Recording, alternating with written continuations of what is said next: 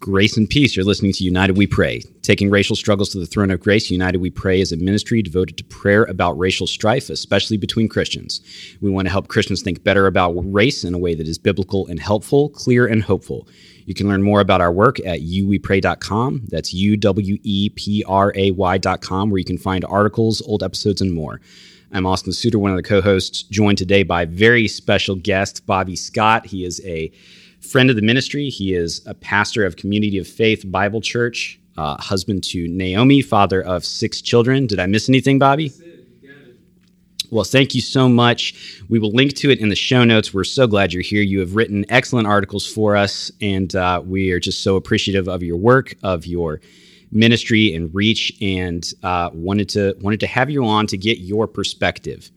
I am, as you noted, young, and I look young, and I think there's a tendency among folks my age, Christians my age, who are conscious of matters of race, to look and focus on how far we have yet to go, and not to think so much about the progress we have made in matters of race and justice. So what do you think? Do you think I'm onto something there? Do you think folks my age have a lack of perspective on those issues? Austin, I don't think you could have said that better. I think you're totally right.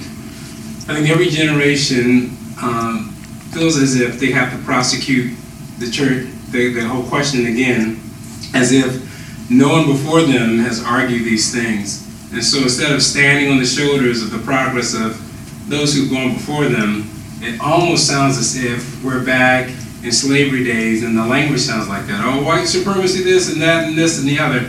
And we've come so far because of the brave men and women, Christians of all kinds of backgrounds, who from the abolitionist days all the way through standing in civil rights marches to this present hour, have made tremendous progress. I think I was at a conference once with a lot of young adults, for a lot of for urbanites and hip hop crowd, and they were just railing through, reeling, I should say, through I think another shooting, and very distraught, very discouraged, and I wanted to encourage them by just trying to keep things in perspective. I mean, what happened to George Floyd isn't what happened to Emmett Till. The outcomes of George Floyd. So the people who killed those men faced very different outcomes. Very different, and that's just tremendous progress. And so I don't think we do the conversation, we don't help the conversation move forward when we keep it locked in the past. And you mentioned the faithfulness of Christians and of non-Christians to work on these matters, and I think we need to credit the kindness of God too, to give His common grace to our society. So, in a way, to ignore progress is to ignore the work of God in some sense, right? Yeah, absolutely. I think if you haven't read President Lincoln's second inaugural address, he cited just the Civil War as a judgment of God to purge us of slavery, and thank God for the outcome of that war. I can't imagine where we would be right now if the Union didn't win that war. And that's a gracious act of God's providence through suffering, through trials, and through a war. So we're talking about slavery, about the Civil War. What can you remember from your lifetime, or perhaps hearing from your parents about the kinds of progress you've seen or that they remembered? Yeah, my mom is our family historian, and so my mom, through her research, has taken my mind back all the way into slavery on both sides of my family, on my dad's and my mom's. And regrettably, a lot of Black Americans can't do that. They don't know their past. But in my family, on my mom's side, Marsh Dillahunt actually fought in one of the final key battles in the Civil War and lost his life there at Chapin's Farm. It was the last battle for the Confederate to stand without losing Richmond.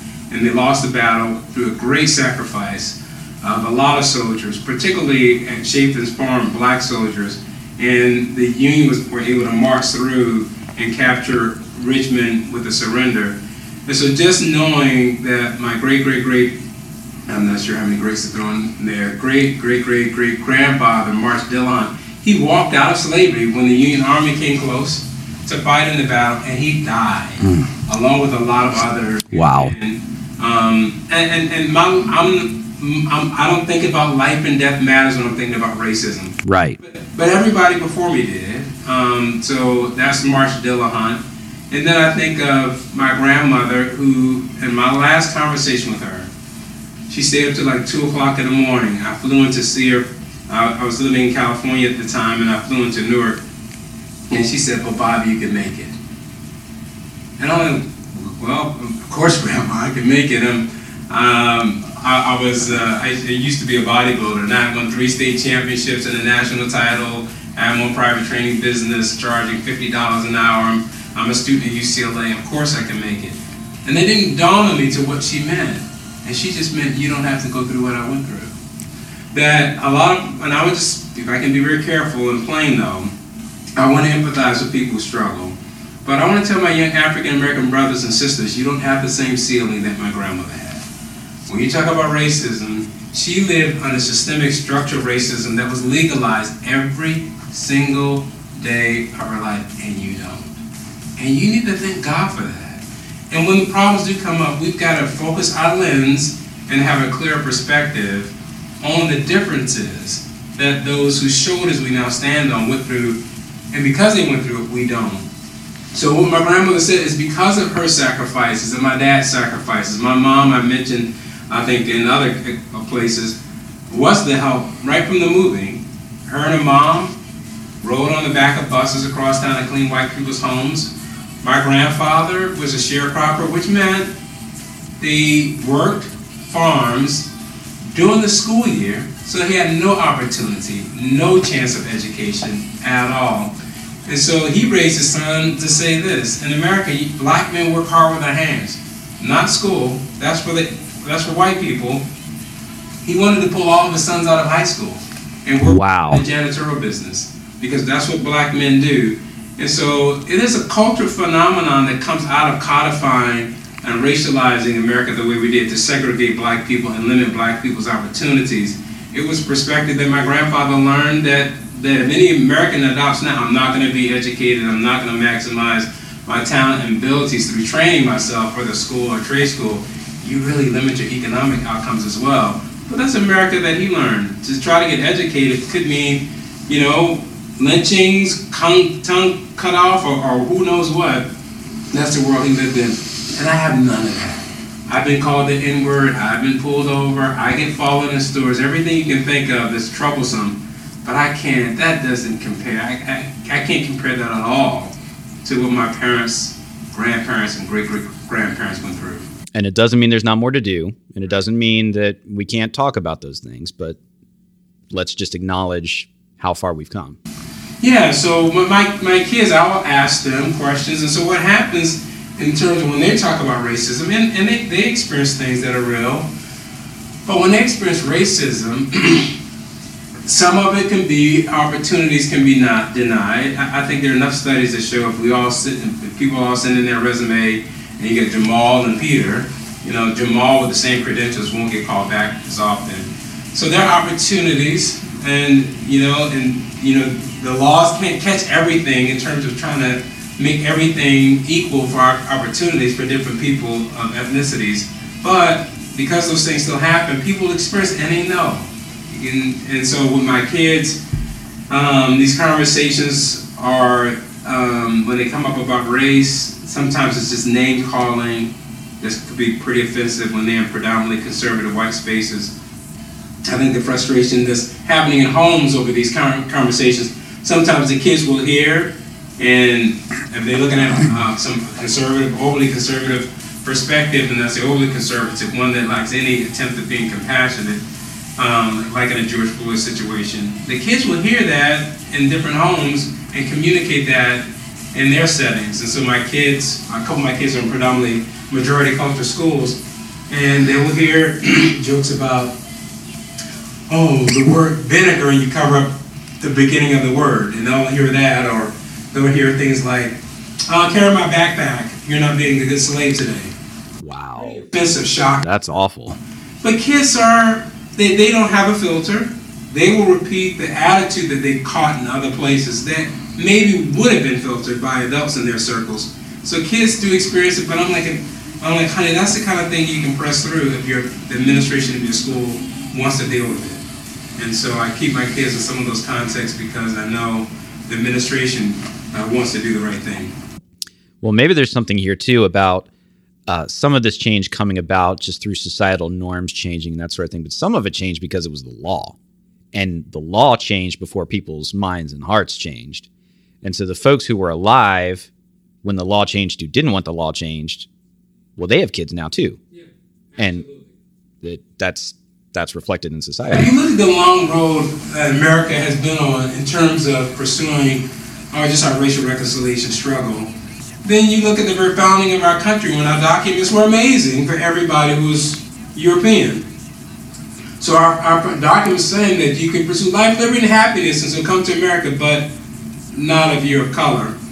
And so those laws that got put in place in order to have a racialized hierarchy of white over black, think about the amount of laws you have to codify for that to happen.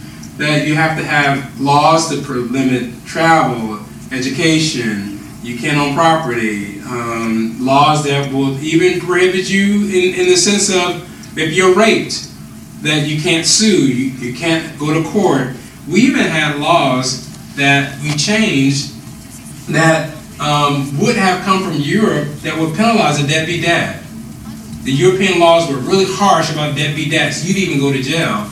But we changed those laws in order so that we could have, justify in a sense, masters having slaves, the children with slaves, and have no punishment for that at all. And they could keep their own children out as slaves because we changed the laws. Now parental lineage is going to go through the mother and not the father. And so all these laws that got put in place for slavery and Jim Crow, and when they started changing, that was a huge, huge moment in American culture and history. But as you alluded to, laws don't change hearts. So we say we're gonna desegregate. And I don't know if a lot of your listeners would know this, but Ronald Reagan ran for office in California as a governor to fight against, this is the first version of the Equality Housing Act, that was saying that white people couldn't deny selling their homes to someone because they were black. And Ronald Reagan ran against that. He even tried to appeal it once he became governor. So the laws were changing, but hearts weren't changing. And because hearts didn't change, schools stayed pretty much racialized and segregated. Housing stayed pretty much racialized, and communities did, and outcomes were affected by that. Yeah, and even when a bad law goes away, how long does it take for the outcomes to turn around? I mean, it varies by law. It varies. Yeah. I'll give you a timeline. So my dad applies for a job in the telephone company in the early 1960s. Pretty hard getting the job. You can, Robert, even apply because you're black. He sues. He can apply. Robert, you pass the test, but we know how black people are. You don't work hard. You're lazy. You drink. So you have to work in a mailroom for a year. So he does that for a year. Then they give him the job. Now I'm in the early 60s. He stays on that job and gets promoted from being an installer to a tester. Now I'm in the early 70s. He moves to Virginia.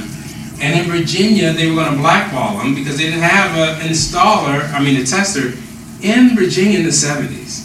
This is just a regular old blue-collar job that black people would have trouble getting to have a middle-class living. My dad gets the job in the 70s. Almost 10 years go by. And his boss came to him because he liked my dad and said, Robert, you're the best worker I have, and you know they're not going to promote you to management. To make the money you deserve that you would get in management, why don't you switch over to sales?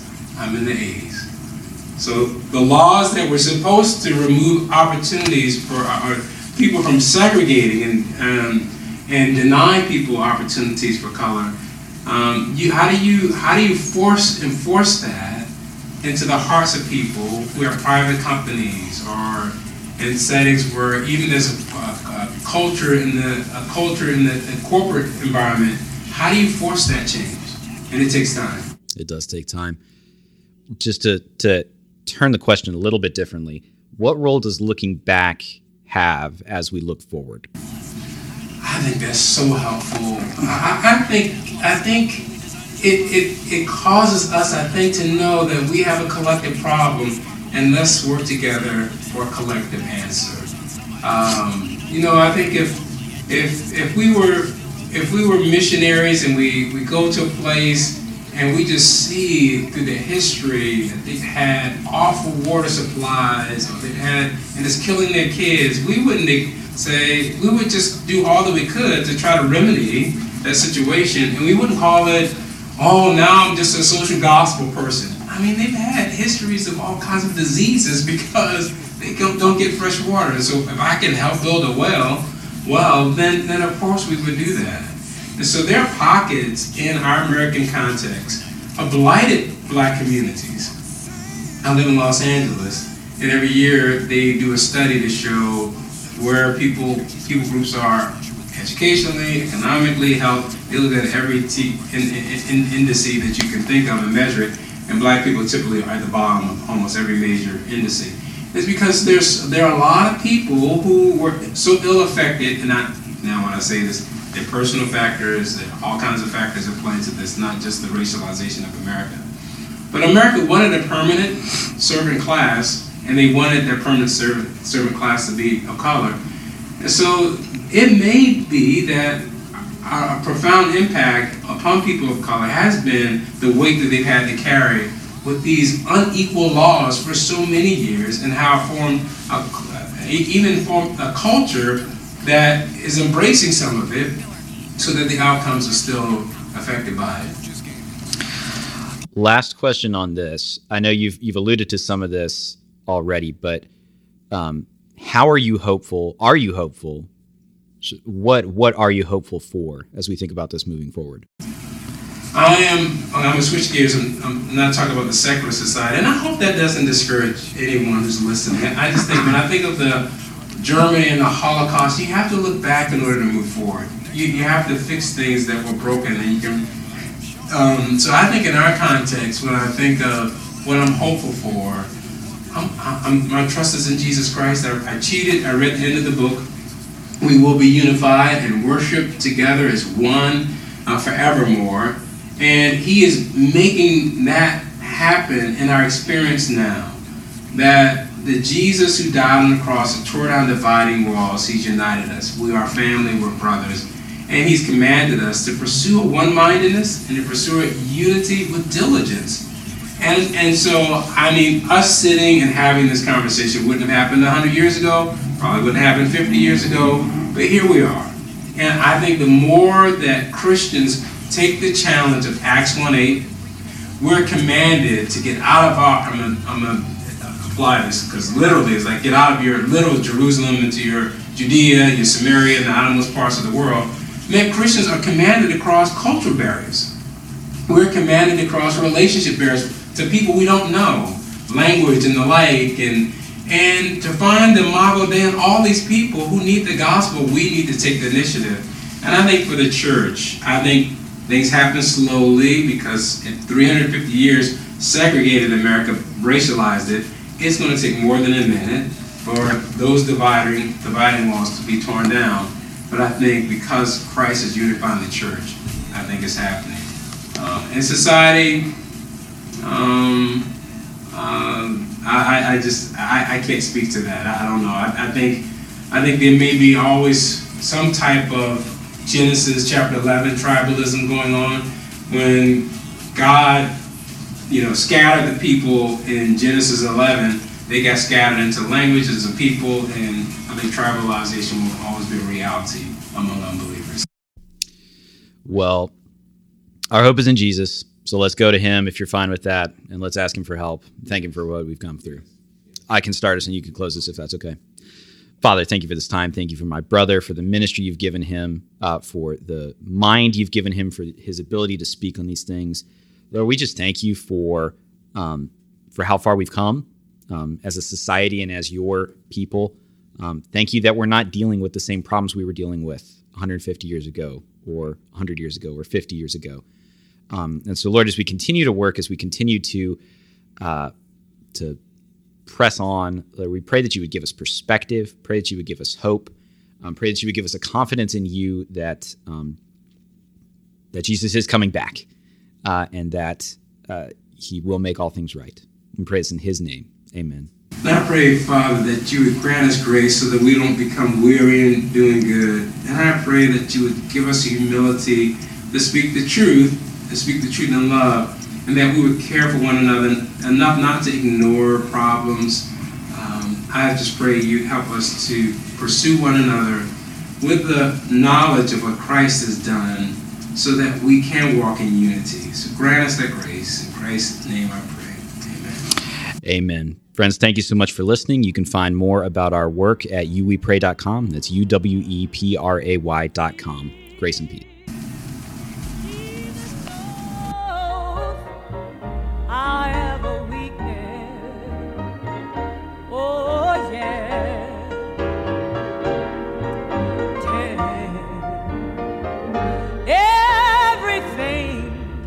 To God in prayer.